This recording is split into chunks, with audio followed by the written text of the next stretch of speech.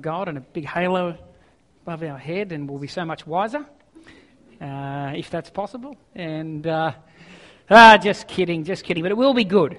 It will be good. If you've got a Bible with you this morning, then just get it ready, and I'll tell you where to turn to in a second. If you don't, then get it up on your phone or your tablet or whatever. That's fine. The last couple of weeks, I felt like I'm the vegetable bomb man. You know those? Anyone see potato guns where they put potatoes in and they shoot potatoes? You ever made a? You must have made a potato gun at some point, yeah. And you shoot potatoes. I feel like I've got a vegetable gun, and everywhere that I've been going, last 3 or 4 weeks, all I feel like God is laying on my heart is vegetables. You know, and no one really you don't want to you can't just keep eating vegetables, and I'm aware of that. But God keeps dishing vegetables up to me, and so I was really looking forward today to come before you and have a cherry ripe message, a Snickers, Cadbury's mint chocolate. I love mint chocolate message, something like that today. You know, a bag of Doritos, burger rings. But unfortunately, I just keep feeling like God's saying we're in a season of vegetables. So I'm going to get out my vegetable gun again. I apologise up front if you're sitting here going, another vegetable message. I was blessed this week because I don't know how many of you read the post on Facebook, but I always get on Sunday afternoon, Monday, Tuesday, as soon as I can, and I'll just put a little blurb about what we've preached on Sunday, and I put it on the Arise Facebook page, and you get, views and stuff. And I was saying to Jackie the other day how I feel like I really want to talk something up, but I just keep feeling like God is giving me vegetables. And she said to me, look, it can't be going too bad because the Facebook post at the moment has the one I put on from last week has the most number of views and comments and stuff. There's over 200 people, 225 people or something have jumped on, Huh? Not just 4, no, there's 200 and something people have jumped on. Yeah, you have little faith. 200 and something people have jumped on and looked at it and commented and things like that. So maybe people are enjoying a season of vegetables at the moment. So anyway, either way, I'm going to give you some more vegetables today, something to think about. I wonder whether the Word of God to us is not maturity. And I'm feeling like it is. I'm feeling like God is saying to us, and I don't probably believe it's just us. I feel like it could really be something that God is trying to get through. And I actually had some pastors contact and go, you know what, you must be reading my mail because I'm feeling like God's saying the same thing to me and stuff with their churches.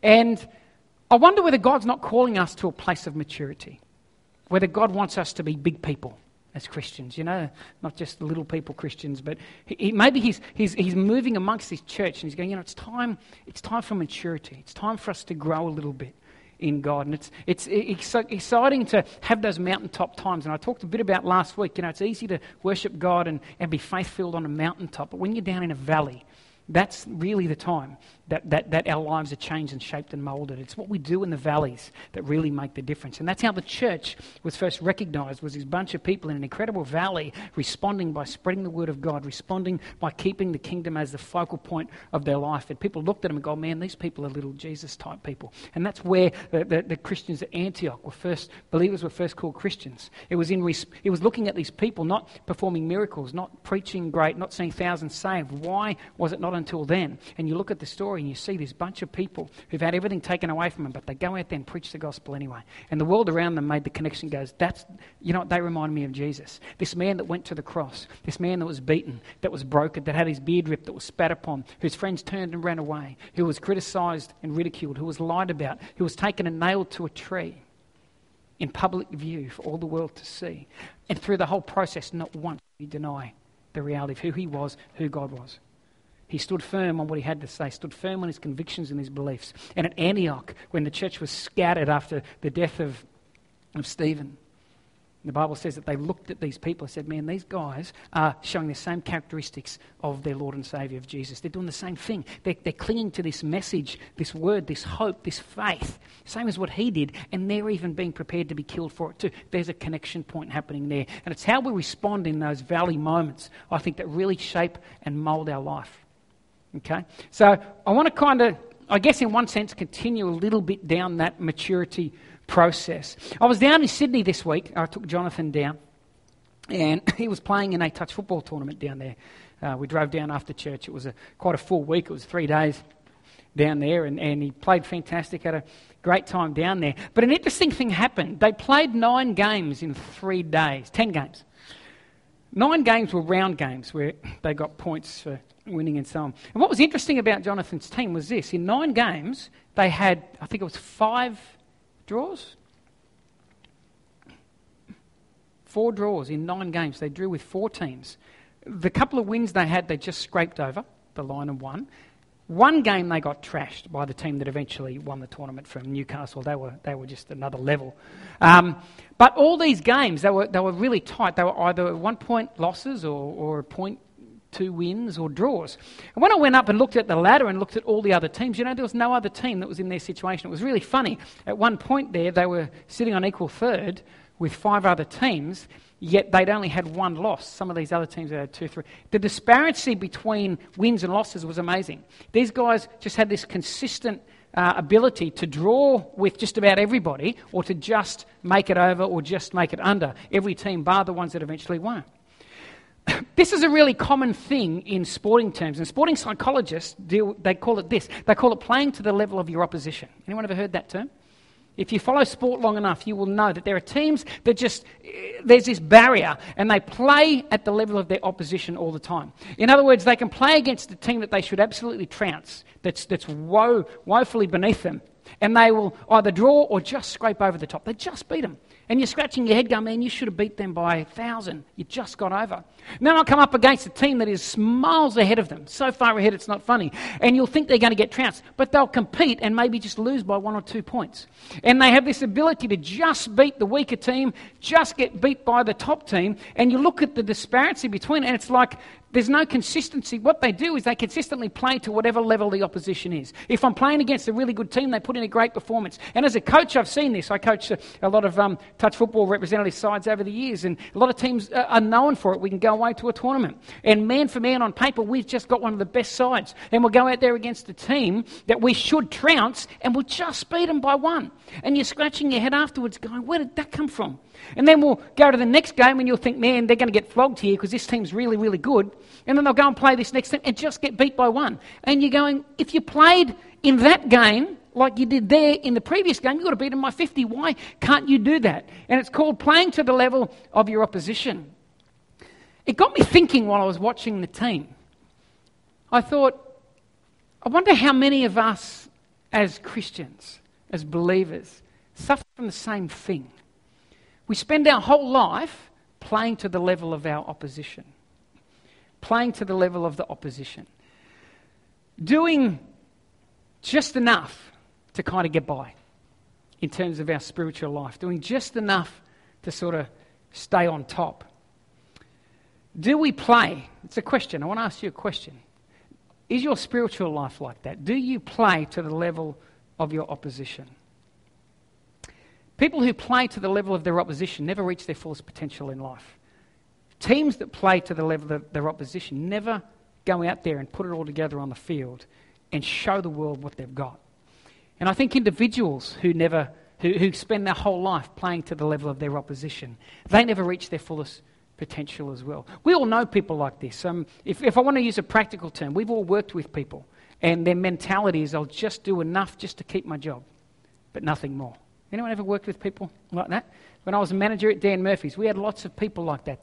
They'd come in and they would just beg you for a job, and they would pass and tick the boxes and really look like they want to be here. But then you'd give them the job and they'd get into work and they would do just enough. They'd do the bare minimum, just enough to keep their job, but they would not do anything over and above. Aren't they frustrating, the kinds of employees? They're frustrating people because there's so much more potential in them. There's so much more they could do, but they've got this mentality where I'll just do enough that I don't get fired. I'll just do enough to scrape by. I was really blessed a few months ago. I went to pick up Jordan. He was finished the shift at Kmart there in Ballina. And I was waiting in the car out the front, and Jordan had finished his shift, and he came on out. And here's what he did. I watched him come over and grab some shopping trolleys. And he wheeled them over, and he pushed them into the shopping trolley bay at the front door. And then he turned around, and then he came and hopped in the car. And I said to him when he got in the car, I said, man, that's fantastic what you just did then. You didn't have to do that. You weren't going to lose your job if you didn't do that. You'd already done your job. You'd already ticked the boxes and done what was required of you. But what you just did then put you into another realm. What you just did then, you went above and beyond what was expected of you. You didn't just play to the level of the opposition in that situation. As a matter of fact, you didn't look like an employee in that moment. You looked like you owned a business. You didn't look like you were working for somebody. You looked like you were working in something. You know, you look like you treated it like you were the boss, like that was your thing. Because that's what that mentality does, you know. But how many of us spiritually do we do just enough to get by, like just enough to stay in the game so we can't get fired, so to speak, but really not enough to go on and make a difference? Really not enough to go on and shake the world. Really not enough to go on and build ourselves up spiritually and strengthen ourselves. It's just a question that I found myself pondering while I was down there in Sydney. And I thought about my own life. And I thought, what does it mean spiritually to play to the level of the opposition? I've just a few thoughts. Sometimes we can allow the devil to determine how much we press into God. Sometimes we can allow the devil to determine how passionate we'll be about God. How many of you have had a situation in your life where you desperately needed to see breakthrough? You really needed God to come through for you. The devil was doing something. You were sick. You were broke. Your marriage was falling apart. You were about to lose your job. Something like that. And you just press into God in that moment. All of a sudden you find this reserve to really press into God that wasn't there a week ago when you were on top of the mountain. Anyone ever find that? And all of a sudden, a week ago you were saying, well, I don't really have time to pray. Now all of a sudden you've got all the time in the world. You're finding time left, right and centre, opportunities everywhere to press into God and to pray. Anyone ever been there? I've been there. How many of you have you cruise through and you pick up the Word of God maybe just every now and then when you kind of feel like you've got the time? I might pick up the Bible, you know. And I mentioned a few weeks ago, one of my fears with this modern generation is people spend more time on Facebook reading about other people's lives than they do in the Word of God. It's terrible. First thing people look at, last thing they look at. Facebook, social media, Instagram, all this stuff. I'm not bagging it. I'm just saying, man, this book will change your life more than that stuff will. That stuff will confuse your life, fill your head. This will change your life for positive. But how many of us, we need an answer from God? We want to, so we find time. We're in that Word of God and we're digging around and we're maybe studying a topic or trying to find an answer or trying to work out something. And we're in it and because we're at a crisis and because we need something, man, we find the time all of a sudden. But then when the pressure's taken off, the situation's resolved and it's over, we take those steps back and we go back to just doing the bare minimum, what needs to be done. And all of a sudden the excuses become relevant again. We begin to accept the fact that I just can't pray, or I just don't have time to read the Bible, or I don't this, or I don't that. So the devil can kind of set the agenda for how we press into God. He turns the screws, so we press in. He loosens them, and so we back off. It's kind of weird, but if you think about it, it's playing to the level of the opposition. He's determining how much we press into God or how little we press into God by how much pressure he's putting on us at the time. We can also allow the current culture to do the same thing. I think I've just mentioned, I only put time aside for prayer about once or twice a week, but so does everybody else. That's all everybody does. I've read this. I'm a pastor. I've read the statistics. Most pastors pray about 12 minutes a week or something like that is the time that the surveys and that they did a few years ago. I think it was America, but I'd say possibly potentially in Australia, maybe similar too. Pastors pray on average 12 to 25 minutes a week. So because that's what pastors do, they pray to God, then that's okay. I'm okay that I only pray about that. It's all right. So I can allow them to set the level of where I play out. I can allow them to set and determine for me what's acceptable and what's not. Is that acceptable? I don't know. I go to Matthew 6 and I see Jesus making this statement to his disciples. He says, and when you pray, do not be like the Pharisees. He didn't say if you pray. Jesus said, and when you pray. In other words, I'm just expecting you're going to pray. That's what we do. He also said, and when you fast. He didn't say, and if you decide to fast, it's just going, look, as part of the culture of who we are as believers, I'm just making the assumption that you're going to fast because it's one of the spiritual disciplines we do. So he says, so when you fast, go and wash your face. Don't stand there going, oh, I'm so hungry. He gives them some ground rules and things about it and some. But he says, but when you do. But we can easily look around at the culture and go, oh, well, you know what? I know that most of my friends, they don't read the Bible every day, so it's okay. I don't really need to make sure that I pick up the Word of God and put something in my spirit and feed my spirit daily. Most people don't do it. If everybody's not, that's okay. Because if everybody jumped off the Harbour Bridge, we'd what? Isn't that basics? That's what we tell our kids, isn't it, when they grow up? Well, if everybody jumped off the Harbour Bridge, would you do that too? You ever heard that? My older generation around me said that to me all the time growing up. Oh, but they're doing it, that would be your excuse. Why do you want to do it? Oh, because everybody else. Well, if they all jumped off the Harbour Bridge, would you do it too? And my answer was, yep. I probably would, love. Anyway. But we can allow the standard to be set by others. We can still play spiritually to the level of the opposition. We can be like that employee I just mentioned who does just enough to keep the job, but nothing above and beyond it. You know, I think the church that wins, and I think believers that go forward and make a difference in the world, are those who break out of that. I think God calls us to something higher than that. I think God wants us to be more consistent than that. I think God doesn't want us to spend our whole spiritual life, our work life, school life, employment life, whatever, playing to the level of the opposition and letting other people set the boundary and the standard for what's acceptable. I think God expects a little bit more out of his people. That's just my opinion. I feel like God expects a bit more maturity out of his church, and he expects us to rise above that and to press into him and to adopt spiritual discipline in our life and to think about our spiritual well-being, to think about the strength of our spirit as well. I think God expects that from us. You see, I think part of the problem is this: grace. Grace. Now let me explain what I mean. You are saved by grace, unequivocally. You cannot do a thing to earn your salvation. You cannot impress God. You can hop on one foot and juggle 10 swords, and it's not going to impress God enough to let you into heaven. You can dress up in the nicest Armani suit and drive up to the pearly gates in the most fancy car. God's not going to let you into heaven. You can preach to the biggest crowd and have the most number of hands go up in that meeting and people tickle the belly of Jesus and go, oh, I'll accept. It's not going to impress him. You can heal the sick, raise the dead, do all these things. It's not going to get you into heaven. You are saved by grace through faith. That's it, full stop. You can't add anything to it. Do we agree with that? We are saved by grace. We are saved by what Jesus did on the cross and our acceptance of that and our choice to allow that to be having taken place in lieu of us and to make a decision to turn from our own selfish ways and to walk with God in the power of the Holy Spirit and to accept the forgiveness that's on offer to us, not because we earned it, but because Jesus died so we could have it. That's saved by grace. But here's the thing. We're saved by grace. In other words, your salvation, God took center stage. But we grow by effort. You're saved by grace, but we grow by effort. See, I think some people think we're saved by grace. We'll just grow by grace too. We just sit back and it doesn't really matter what we do. We'll just grow. How many of you don't care what you eat? Don't matter, because you'll just grow anyway, won't you? Or do you want to grow a certain way?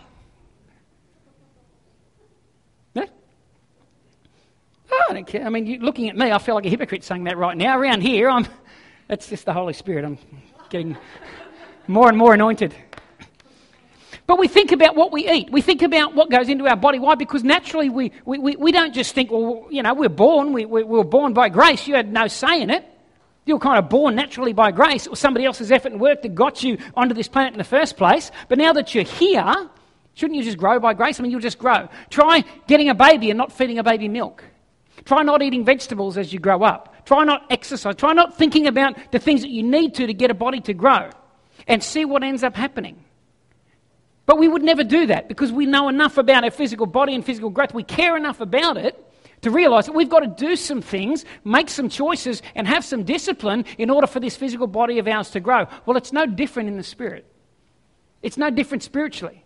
There are disciplines that we need. There are things we need to think about, and there's effort to be made on our part if we're going to grow spiritually. Let's turn in the Bible to 1 Corinthians real quick. 1 Corinthians chapter 3. I want to show you something. I'm reading from the New Living Translation. Just because it's a little bit easier, I think, for people that may come into church that don't have a church background. It's a bit of an easier language to follow. 1 Corinthians chapter 3, verse 1 to 2, it says this. Paul writing to the Corinthians, he says, "Dear brothers and sisters, when I was with you, I couldn't talk to you." Now note this, he didn't say I wouldn't. He didn't say I don't want to talk to you. He said I couldn't. There was a barrier. There was a reason why I couldn't talk to you on a bit more mature or deeper level. He says, I couldn't talk to you as I would to spiritual people. I had to talk as though you belonged to this world or as though you were infants in Christ. I had to feed you with milk, not with solid food, because you weren't ready for anything stronger. Watch this, and you still aren't ready. Imagine being that church. Imagine being that congregation sitting there and the pastor gets up and he says, you know what, here's the reality. There's things I want to say to you. And by the way, it's not Paul saying, Paul's going, God's giving me things that I want to pass on to you, but I can't give them to you because you're just not ready. Not only could when I came to you, could I not give it to you, because he's not delivering this, he's delivering this by a letter. He says, not only when I was there were you not ready, but he says, guess what? You're still not ready. There's this sense of bewilderment on Paul's part. In other words, you should be ready by now. I can't believe that with the time you've had in your spiritual walk with God, that you are not ready yet to receive a little bit of meat, but you're still drinking milk. Milk's for babies. Milk's necessary and needed, but then when a baby gets to a certain point, his diet changes. This is what Paul's saying. He says, I had to feed you. I didn't want to feed you milk. I wanted to give you something a bit more. In other words, I wanted you to put down the 2-kilo dumbbells that you're picking up with your spiritual arms, and I wanted to give you a 5-kilo dumbbell to pick up, but I couldn't because you're obviously not exercising with the 2-kilo dumbbell, so your muscles aren't growing, so you can't handle the 5-kilo dumbbells. Ever seen these guys at the gym that are pumping themselves and... Or, you know, like they all, and it just amazes me. They stand in front of the mirror. Do you do this, Rolf? Do you stand in front of the mirror and just to make sure that always? Okay, at least you're honest. And they stand there and they'll pump away and they'll do their exercises and all this kind of stuff in front of a mirror, just, you know, different angles to make sure it's all there.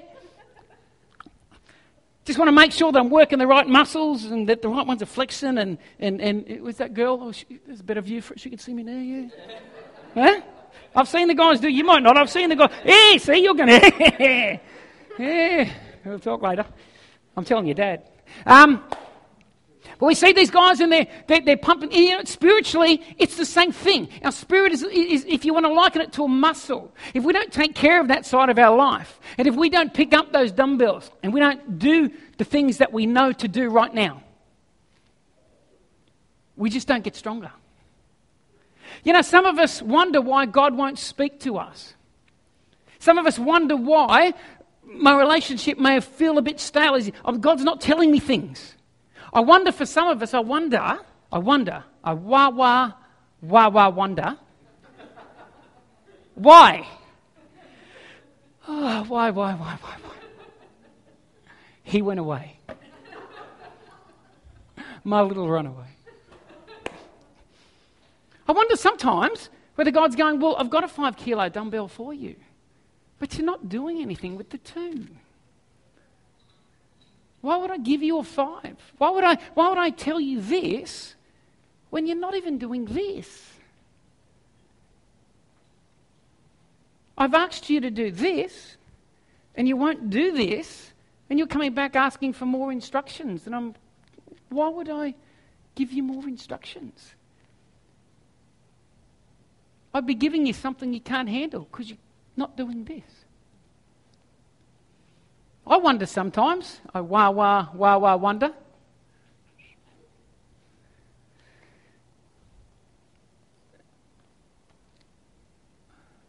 God, show me this. God, give me that. God, do this, do that. And God's saying, well, I've actually given you a few basics to get started on, but you don't do them. Why would I keep giving you more? You know, Jesus said once to the Pharisees, he made this startling statement to them. He said to the Pharisees, the keepers of the gate, he said to them these words. He said, you have never heard the Father. Never heard him. You know why? Because they'd already determined they're not going to do what he said anyway. They weren't going to do what he said. So why would God give you a 5-kilo dumbbell if you're not going to pick up a 2 and start using it? It's maturity. Doing the things that we know to do. Exercising spiritual disciplines. Moving forward in our life. I would hope that if Jesus came to the church, if Jesus suddenly came here in physical bodily form and stood in front of us, and I'll personalise it to me, I hope he wouldn't look at me and go, Alan, I've got so much more for you. I want to give you meat, Al. But I can't. Not that I don't want to, I can't. I've got to keep giving you milk because you're just not ready. You're just not ready. Go with me to Hebrews chapter 5, verse 11 to 14. Hebrews 5, 11 to 14. The writer of the Hebrews says this to the church. He says, there's much more we would like to say about this, but it is difficult to explain, especially since you are spiritually dull and don't seem to listen. Man, you guys have got it easy. I'd never say that to you. I say this kind of stuff to myself all the time, but that's different. Imagine getting up and saying to the you know what, look, I want to say a few more things to you guys, but bottom line, you're too stupid. How would that go down? It wouldn't go down really good, would it? Yet this is what he's saying. He's saying, I'd like to say more, but you're spiritually dull, and it looks by your actions that you don't listen. Because you're not doing anything that you're hearing, so I've got to make one of two assumptions. Either you're not listening, or you're just in pure disobedience to what you know is right. So I'm going to go easy on you and say it appears that you're not listening. I'll take the easy option. I'll just say you're not listening because the other option is quite frightening. You're actually deliberately disobeying what you know to be right. That's not a good option. Especially dull and don't seem to listen. My wife's got to go to work, so... See, she didn't even listen to me then. See you later. Spiritually dull and don't listen. You've been believers, watch this, you've been believers so long now that you ought to be teaching others. You've been believers for so long now, verse 12, that you ought to be teaching others. Instead, you need someone to teach you again the basic things about God's word. You're like babies who need milk and cannot eat solid food. In other words, you've been believers, you've been hanging around church long enough, you've had the Spirit of God inside you long enough, you've been saved long enough, you should now be contributing to the expansion of the kingdom. You should be teaching other people this stuff. Can you hear the amazement in his voice? You've been around the church so long. You should have some of these things down pat.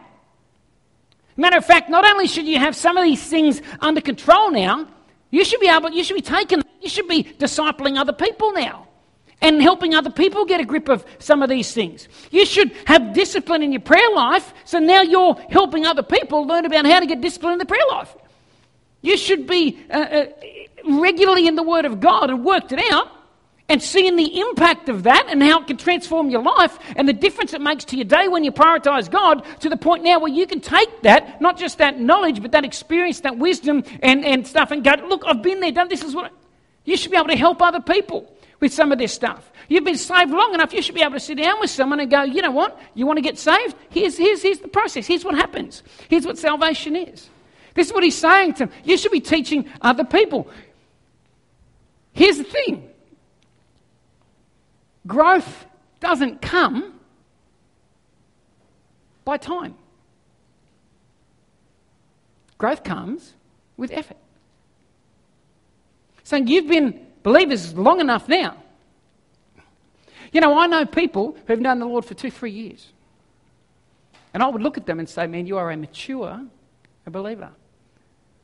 You've got discipline in your life, you're prioritising God, you're in the Word, you pray, you're responding godly to situations. You've got the basics down pat. You can explain things on a basic level to people. I also know people that have been in the church for 20, 30 years who are immature. Time doesn't cause growth. Effort is what's required.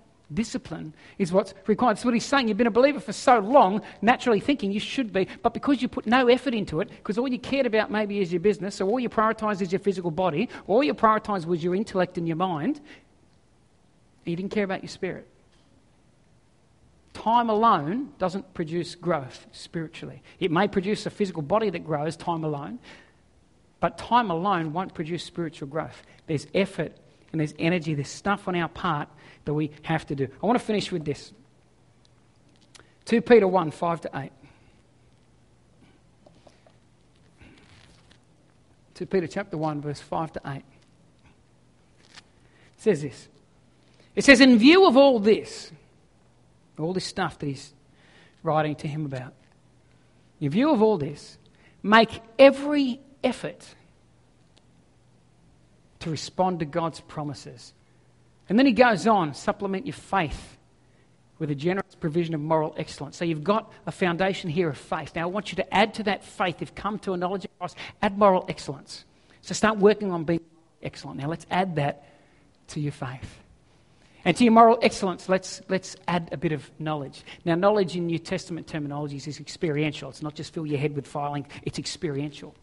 So as you've got faith and then you begin to walk a morally excellent life, and as you do that, you begin to interact with God. You start doing things God's way. You stand by your principles and the values of the kingdom and so on, and you begin to gain knowledge, not just head knowledge, but you begin to experience. This is what happens when you do that. This is knowledge. He keeps on going from there. Next verse there. It says, and knowledge adds self-control, and self-control with patient endurance, and patient endurance with godliness, and godliness with brotherly affection, and brotherly affection with love for everyone. The more you grow like this, the more productive and useful you'll be in the knowledge of our Lord Jesus Christ. In other words, if you add to your faith this, and add to this, he's talking about progress. And he starts by saying, make every effort. Who makes the effort? Who makes the effort? You do. You do. He's writing saying, you make every effort to add this, add this, add this, add this. You've got a part to play in this whole thing. You've got a part to play in building your spirit and maturing. Maturity doesn't come just because you've been around for a long time. It becomes because you put the effort and the energy in to the spiritual disciplines required to grow. And he goes on and he says, the more you grow like this, the more productive and useful you'll be in the knowledge of the Lord Jesus Christ. In other words, don't do this, and guess what? You will be unproductive and useless in your knowledge of God. We can be unproductive and useless in our knowledge of God. Just ask the Pharisees. Just ask a lot of people sitting in churches today who don't discipline themselves. They don't pray, they don't read their Bible, they come along to a nice social meeting. When somebody's sick, they've got no idea how to pray, they don't have any authority from heaven upon their life. They go to water under pressure. They're fair with their friends, they're in and out. Because there's no level of maturity there. He says you have to make every effort. And if you don't make every effort to mature spiritually and to grow, guess what? You'll be sitting here in 30 years' time, sitting in church, clapping your hands, raising your hands, listening to messages, giving in offerings, doing all the stuff. But you'll be useless in your knowledge of God. In other words, you will not be a contributor to the kingdom of God. You will not be somebody that God can call upon and build upon and use to make a difference in the world. And that's what we're here for. God wants mature believers, because mature believers make a difference. Immature believers make as big a difference in the world as immature people. Okay? God wants his church to grow up. He wants us to grow up. He wants us to get beyond this mentality of what's in it for me. Mature people go, hey, I've got it all. What can I do? What can I give? Where can I contribute?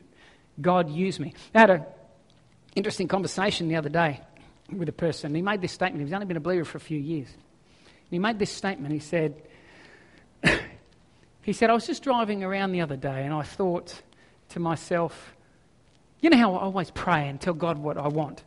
So I suddenly thought, God, I wonder who God talks to. This is what he said to me. I wonder who God goes to when he wants something, when he's got a need. And so he said, I wondered, maybe I should ask God, what do you want? And he's asking me this like it's an immature question. Like there's something wrong with asking this question. Man, my heart just leapt out of my chest. I thought, man, that is so mature, you don't even realise it. That is such a mature approach to your spirituality and to the kingdom. God, what do you want? You know what I want, because I'm constantly telling you all day, every day. God, what do you want? That's a mark of a mature believer. God, what do you want to do on planet Earth today? Lord, what's your agenda for my life? Not just my agenda, not me telling. What do you want? What am I here for, God? What's the purpose and what's the plan? Make every effort so that we don't end up immature. I'm about to start exercising because I've got a big tournament coming up. End of the year, I go away to Port Macquarie every year and still play touch football at the state championships. I'm a coach of the over 40s and I play in the over 40s for Ballina, and I'm 45. I'm at that tipping point now where the next division's 50. So I'm kind of now, all the 39-year-olds are coming through and I'm going, oh man, I don't know if I like this. Every year, around the same time, I make a decision. I say to myself, I'm going to start going down and running 3-4 times a week and really get the fitness up. So when I get down there, I'll just smash it this year, you know. I say that every year, and you know what happens? About 2 weeks out, I go, oh, it's only 2 weeks, I better start running, you know. And I get down there and I'm puffing and panting, and I've got a level of fitness, but to compete at that level, you need a lot more fitness than probably what I allow myself to get. But every year I say I'm going to do it, and I don't do it. You know why I don't do it? Because here's the reality. I haven't made the decision yet to make every effort. I haven't. I think I have, but I have not made the decision to make every effort to be fit enough for that tournament. So it comes and it goes, it comes and it goes. You know how we're under pressure and we press into God. We press into God and we press into God, and then we're not, and we back off and we get disciplined for a bit and then we don't.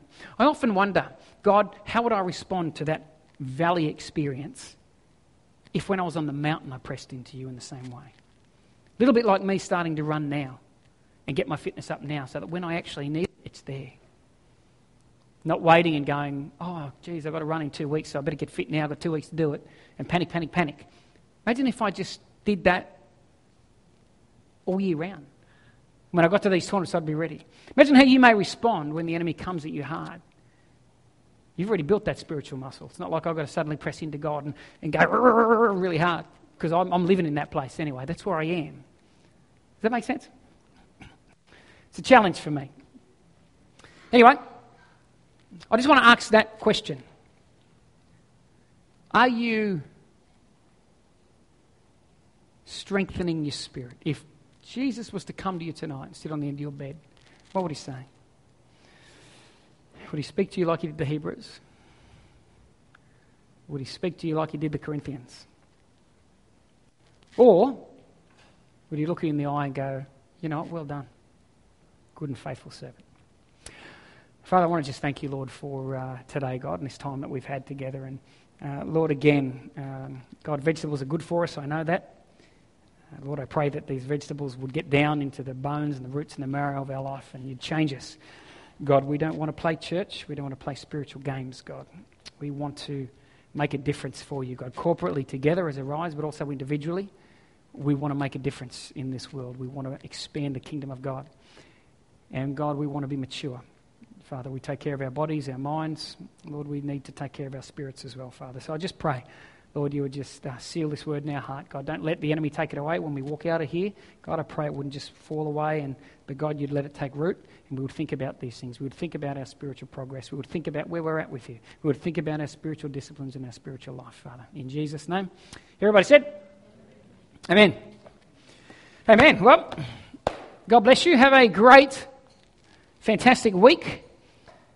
I dare you to tell someone about Jesus that doesn't know him. I dare you. I dare you. I dare you. I dare you to pray for a sick person. I dare you to pray for a sick person. I double dare you. I double dare you. I trip.